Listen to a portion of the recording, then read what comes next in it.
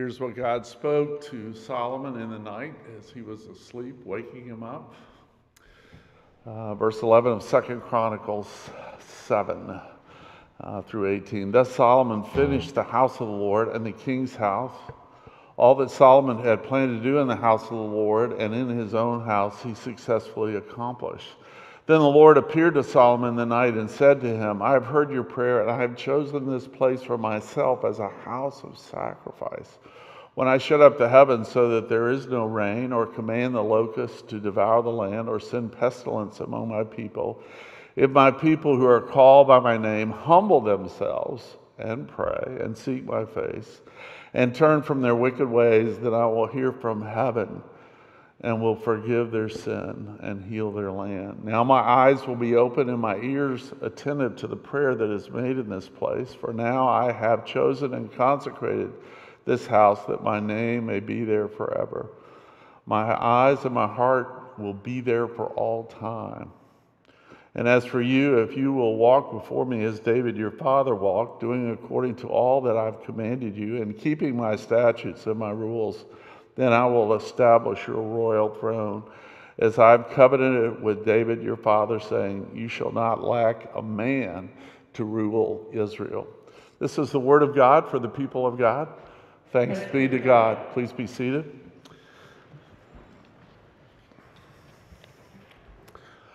Now, you can imagine, most of you checked in today, and when you went through the registration process, as we maintain, just safety during our time of COVID, and long for the day where we don't have to do this. But I've thought often that we ought to have tents outside of our churches, and they're concussion protocol tents. And before you can come into worship, you have to go into the tents and have the leaders, the men and women leaders here at Christ the King, check you out for how's your heart? How are you doing? Life is difficult, life is hard, and many of us struggle even to get to church. So if you're here visiting today or wondering, what does this mean to be a Christian? It's not that Christians don't suffer. It's not that Christians don't struggle. It's not that Christians don't mess up terribly. And so if you're here today and you're struggling, you're going, I wonder if I even should be here, because your view of Christians is somehow we have it all together and we're perfect. Well, let me just let you know that's not true. So welcome, because we're all struggling. But we've all showing up to church where our hearts have been under assault. Again, just, watching this thing about Ramona Cooper and David Green, my heart's under assault. Where's God? Why does God allow this to happen? What's going on here? What happened to this young guy who just maliciously killed these people in Winthrop in plain daylight? Walked by other white people looking for black people to kill. I mean, really? Here in Massachusetts, near Boston? How does that kind of stuff happen? One of my favorite writers talks about how all our life we've been under assault. Our hearts have been under assault. Brutal assault by our enemy, who knows who we will become if we believe the truth of what God says about us and who He is and what He wants to accomplish through us. So I want to encourage you, if you're a follower of Jesus today, the enemy fears you. He fears who you will become. He fears what you can do. And he will do everything and anything to steal from you your confidence, your joy, your hope, the thrill of knowing Him personally. He'll do everything. And not only will he steal it, he will kill it, and he will destroy it. The enemy comes to steal, kill, and destroy. So we're in a real battle. We're in a real war. Our hearts are under assault. So you can imagine checking into the tents with the elders and women in leadership here, and they say, how's your week been? And you go, oh my gosh, I can't believe I'm still doing these same things over and over. I thought I had dealt with it, and it came right back. And I'm feeling the blow against my own conscience, my own heart. And you're given a hug, you're prayed over, you're anointed, and say, come, welcome to worship. So if you're showing up today with a concussed heart, welcome. This word is for you today. If you're showing up with a concussed story, welcome. This is for you because it's a call to radical grace and to realize you and I are called to be a part of a revolution, if you will. Much like we go back to 1775 on July 3rd, George Washington showed up here in Cambridge with the Continental Army. That was his, he showed up here. We have a great king who's calling people together at this time to enter into the battle for the hearts of men and women and children in a fight against the evil, to press against the darkness, to rescue people. We're in a real battle. So as we looked at this passage this morning, I want us to look to, first of all, the call to a consecrated life and community, and then the call to a consummated life community. So here we are. Solomon, they've just had this amazing celebration of the dedication of the temple. They chose it during the Feast of the Tabernacles. A lot of people are already there. I mean, it's a big celebration. It's a big party. I mean, it goes on for about a month. And then it says the people of God lived joyously, exuberant in their hearts. I'm sure Solomon thought, man, I'm so glad I get a break now. And yet God wakes him up and talks to him at night and says these things to him. And I want you to listen and look carefully at verse 12 and go back home today and look at this verse, because this is the thing as I looked at it and I say, God, what is the word you have for Christ the King? Verse 12 just jumped and jumped and jumped. So from the jump, verse 12, then the Lord appeared to Solomon in the night and said to him, I have heard your prayer and I have chosen this place for myself as a house of sacrifice. There's a great Old Testament commentator named Martin Selman. He teaches in London. And in his commentary on these verses, he says, when God says he's chosen this place as a house of sacrifice, the word that's on the other side of the word sacrifice is prayer. God has chosen that sacrifice and prayer, which are the same side of the same coin, okay, are different sides of the same coin. God has chosen Christ the King to be a house of sacrifice. He's chosen you to be a person of sacrifice, which means he's chosen you and me and this community to be a church of prayer. Now, listen to what he writes here. He says, prayer of sacrifice are to be understood as two sides of the coin. Worship needs an outward form and an inner heart. And for prayer to be accepted, it has to be accompanied by a visible sacrifice for sin. And folks, I've been a follower of Jesus for a long time, and I got so much clarity when I realized we pray because there's been a sacrifice. Because there has been a sacrifice for us, we pray. And you put those two things together, then you're not living half-sided, half-hearted. You begin to realize prayer and sacrifice fit together. So what gives us boldness in prayer, what gives us confidence in prayer, is because Jesus has made a sacrifice for us.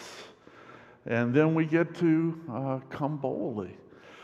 Now, when you think about this calling to be a house God has consecrated, he's consecrated every local expression of Jesus Christ to be known as a house of prayer for the nations.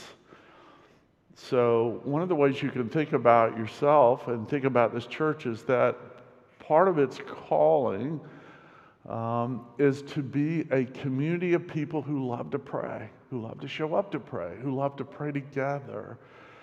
Now, in Isaiah 56, I want to read this for you. It's just, again, so good. But God says through Isaiah, and the foreigners who join themselves to the Lord and minister to him, to love the name of the Lord and to be his servants, everyone who keeps the Sabbath and does not profane it and holds fast my covenant, these I will bring to my holy mountain and make them joyful in my house of prayer, their burnt offerings and their sacrifices will be accepted on my altar. For my house shall be called a house of prayer for all peoples. The Lord God who gathers the outcasts of Israel declares, I will gather yet others to him besides those already gathered. So God's already anticipating, even though he uniquely revealed himself through the Jewish nation, that foreigners will come and worship him and become a house of prayer for the nations. Wow. Now, already some of you are thinking, because you know the story of Jesus. When Jesus comes, he cleanses the temple twice. So there's 2 temple cleansings. There's one in the first year of his ministry. There's one in the 3rd year of his ministry. The second cleansing, he comes in to cleanse the temple, and his rebuke to the people is, God has said, my house will be a house of prayer for the nations, but you've let it become a den of robbers. If you think about your own personal prayer life, and if we can talk right now and go unplugged a little bit, if we were having coffee together and I would just say, tell me about your prayer life. What's it like? If you were sort of to say, in my experience, my prayer life is here in terms of priority of the way I live my life, how would you articulate that? Would you have a hard time articulating it? And again, I just want to create, we're among brothers and sisters. We're in a shame-free zone here, okay? You can come clean. You can be honest and go, man, my prayer life. I mean, I might say thank you for this and say grace over my meal. But when I wake up at night, I don't think about praying. But can we get this real and say, man, we have so much to learn about praying, and we're missing so much because we do not pray. And it could be even worse than that, is that we've allowed things of this world to override the presence of God in our life, that we don't know how to connect with our Heavenly Father, that we're selling our inheritance in Christ for a bowl of simple things. A simple meal, good night's sleep, vacation, good 401 or 403b-K or 401k, retirement, or we're just letting ourselves be trapped into the illusion that we can serve 2 masters, or that things of this world are so captivating that they hold us in deep fascination, that we're more concerned with satisfying our physical appetites than drinking deeply of our deepest longing for God's presence in our life. So that over our hearts there's a sign that says to the darkness, to the evil, to the enemy, free room and board. You have free room and board in here. Oh man, I know I shouldn't be watching this stuff, but I'm watching it. I know I shouldn't be dreaming about winning the lottery, but I'm dreaming the lottery. But a great thinker, writer, leader of another century said, you can know a lot about somebody with what they do with their solitude. So when you're all alone and nobody's looking, when you have time to daydream, time to think, where does your heart go? Where's your treasure today? What are you treasuring? Is it escaping into this or that, which is a quick satisfaction for the appetite of more money, more prestige, more control? I mean, it's easy to go to the technicolor things, but I heard it said here recently where this woman is saying to a good friend of mine, if the devil can't get you to do the wrong, he'll get you to do the right wrong. And could it be that you're here because this is the right place to be, this is the right thing to do, but you know, and God knows you're missing out. You're losing, you're forfeiting, you're giving away your inheritance. This invitation to call and pray escapes you. And so again, I want to tie together this idea of a consecrated life of prayer that's built on sacrifice, is to realize that to that happen, there must be this consummation of humility. There must be this confirmation of prayer, seeking His face and repentance. These things have to fit together. But how is that possible? How would God allow me to experience what we're seeing in this promise here, that God will listen, forgive and heal. Now, because I've been a pastor for a long time, I've met with a lot of people whose hearts are broken and beaten, people who've lived through trauma. And a lot of times they want to deal with surface issues, but if you start sort of fishing around a little bit and asking questions, you'll uncover trauma in their story. Real assault on who they am because of what they've been through. They're traumatized by what they experienced as a child or as a teenager or as a young adult or even in the past few years as they're transitioning in the last quarter of their life. A good friend of mine that I love dearly has written a paper called, it's on about how unaddressed trauma undermines marriages. And when I sit with couples and we try and figure out what's going wrong, where has the love gone? Why is it so hard? Why are things so difficult? We can talk about behaviors and strategies, and let's make sure you do a good morning kiss and a good night kiss, and you hold her hand and she holds your hand, and you go, you do fun stuff together. But if we don't get at the issues of unaddressed trauma in our story, this just looks, it just has no appeal. Really? Come on, Clyde. Are you serious that what's here is for me so that I can love my husband like I never thought I could love? That I could love my wife like I never thought I could? Well, it's hard to get at that and understand that God's heart is attentive, that He's with you to teach you how to love if there's a lot of trauma where you don't trust, you don't believe, you don't forgive, and in your heart there's stuff going on around resentment and bitterness, and let's even get darker, there's hatred. There's a hater, and many times among believers, it's not that they're hating other people, wouldn't admit to hating God, but they hate themselves. That's just serious darkness. And you see that kind of stuff going on. And so that's where we need to hear the good news. We need to be reminded that there's been a sacrifice that's been made. And in Hebrews 10:12 through 14, we read this. When Christ had offered for all time a single sacrifice for sins, He sat down at the right hand of God, waiting from that time until His enemies should be made a footstool for His feet. For by a single offering He has perfected for all time those who are being sanctified. Wow. The sacrifice of Jesus, life, death, blood, His ascension, His exaltation, all of that fits together to let you know, and again, this is really good news. Here's where the good news comes in.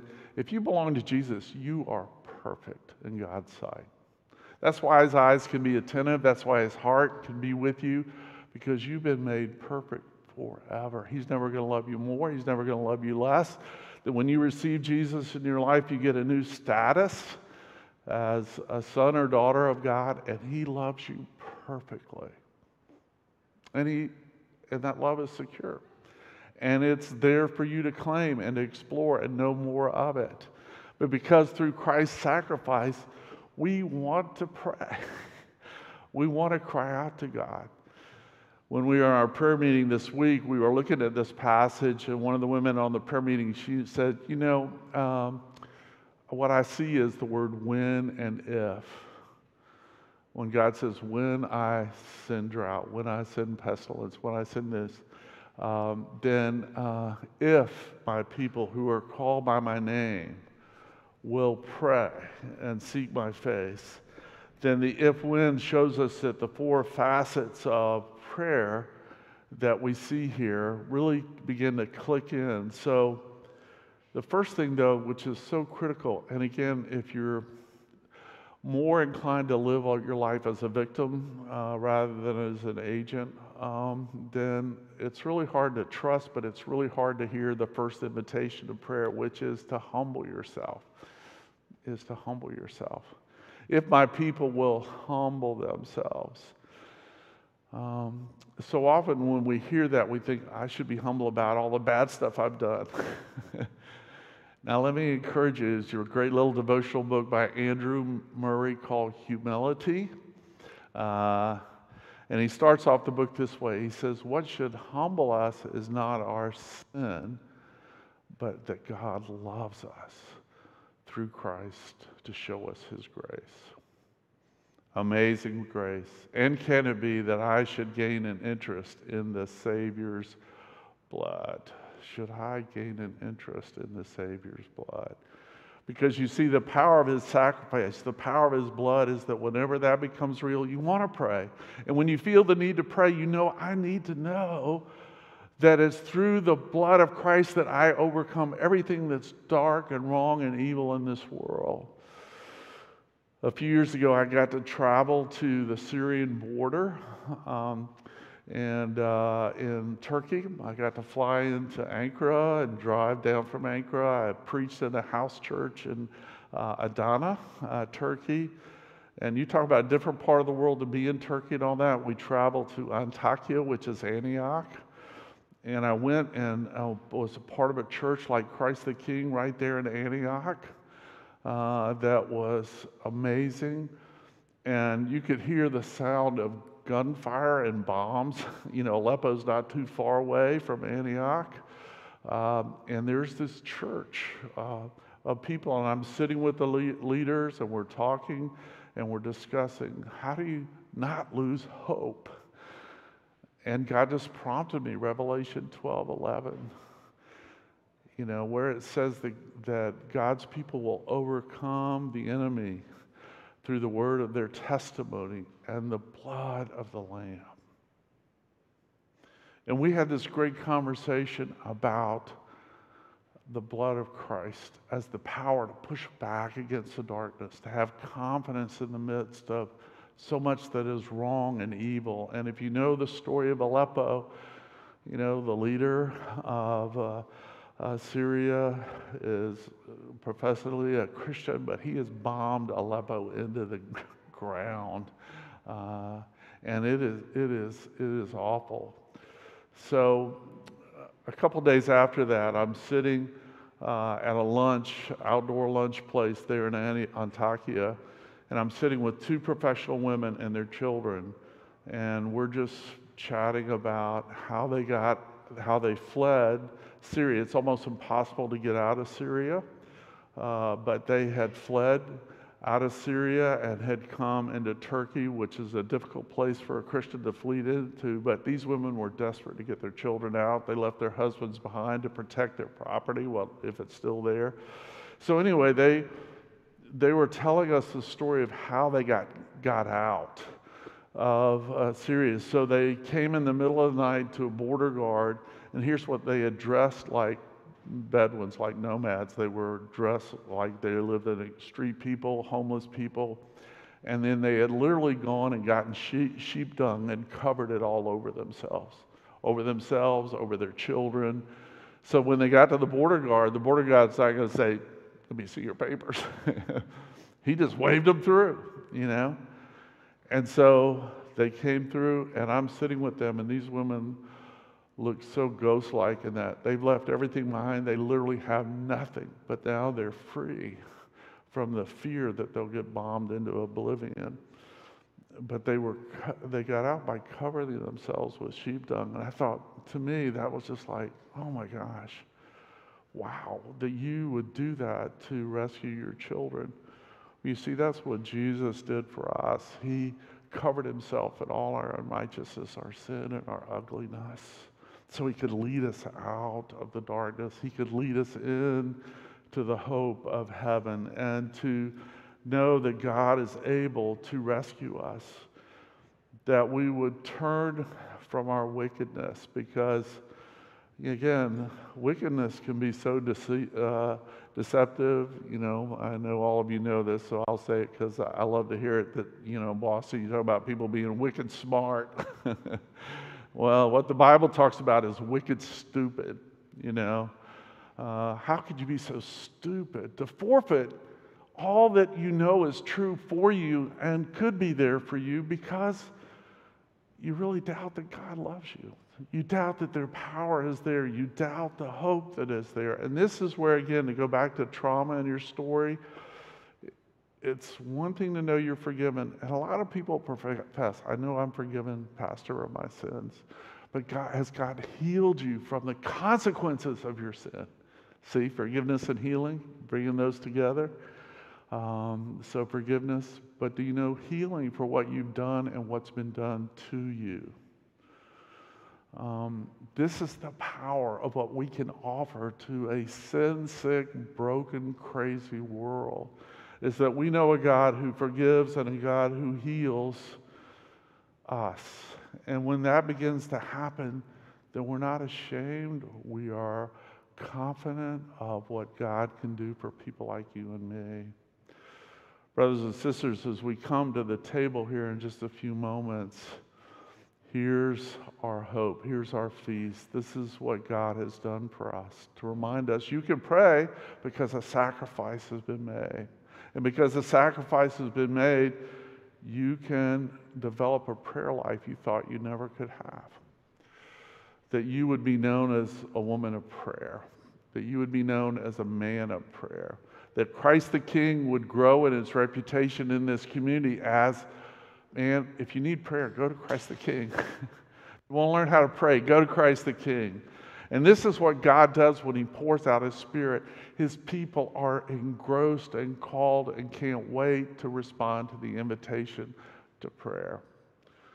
And so, brothers and sisters, here's the meal, here's the gospel, here's the good news that Jesus made it possible for us to reclaim our inheritance and to give us everything we long for through him. Let us pray. Jesus, we're grateful today for the wonders of your grace and mercy, your kindness that invite us to know that you're listening and your heart is always with us. Forgive us that so often we forget it, we walk away from it, we become half-hearted, but we pray just for a fresh fusion of prayer and sacrifice and prayer, that will just energize us for the life that you're calling us to have. Jesus, we pray.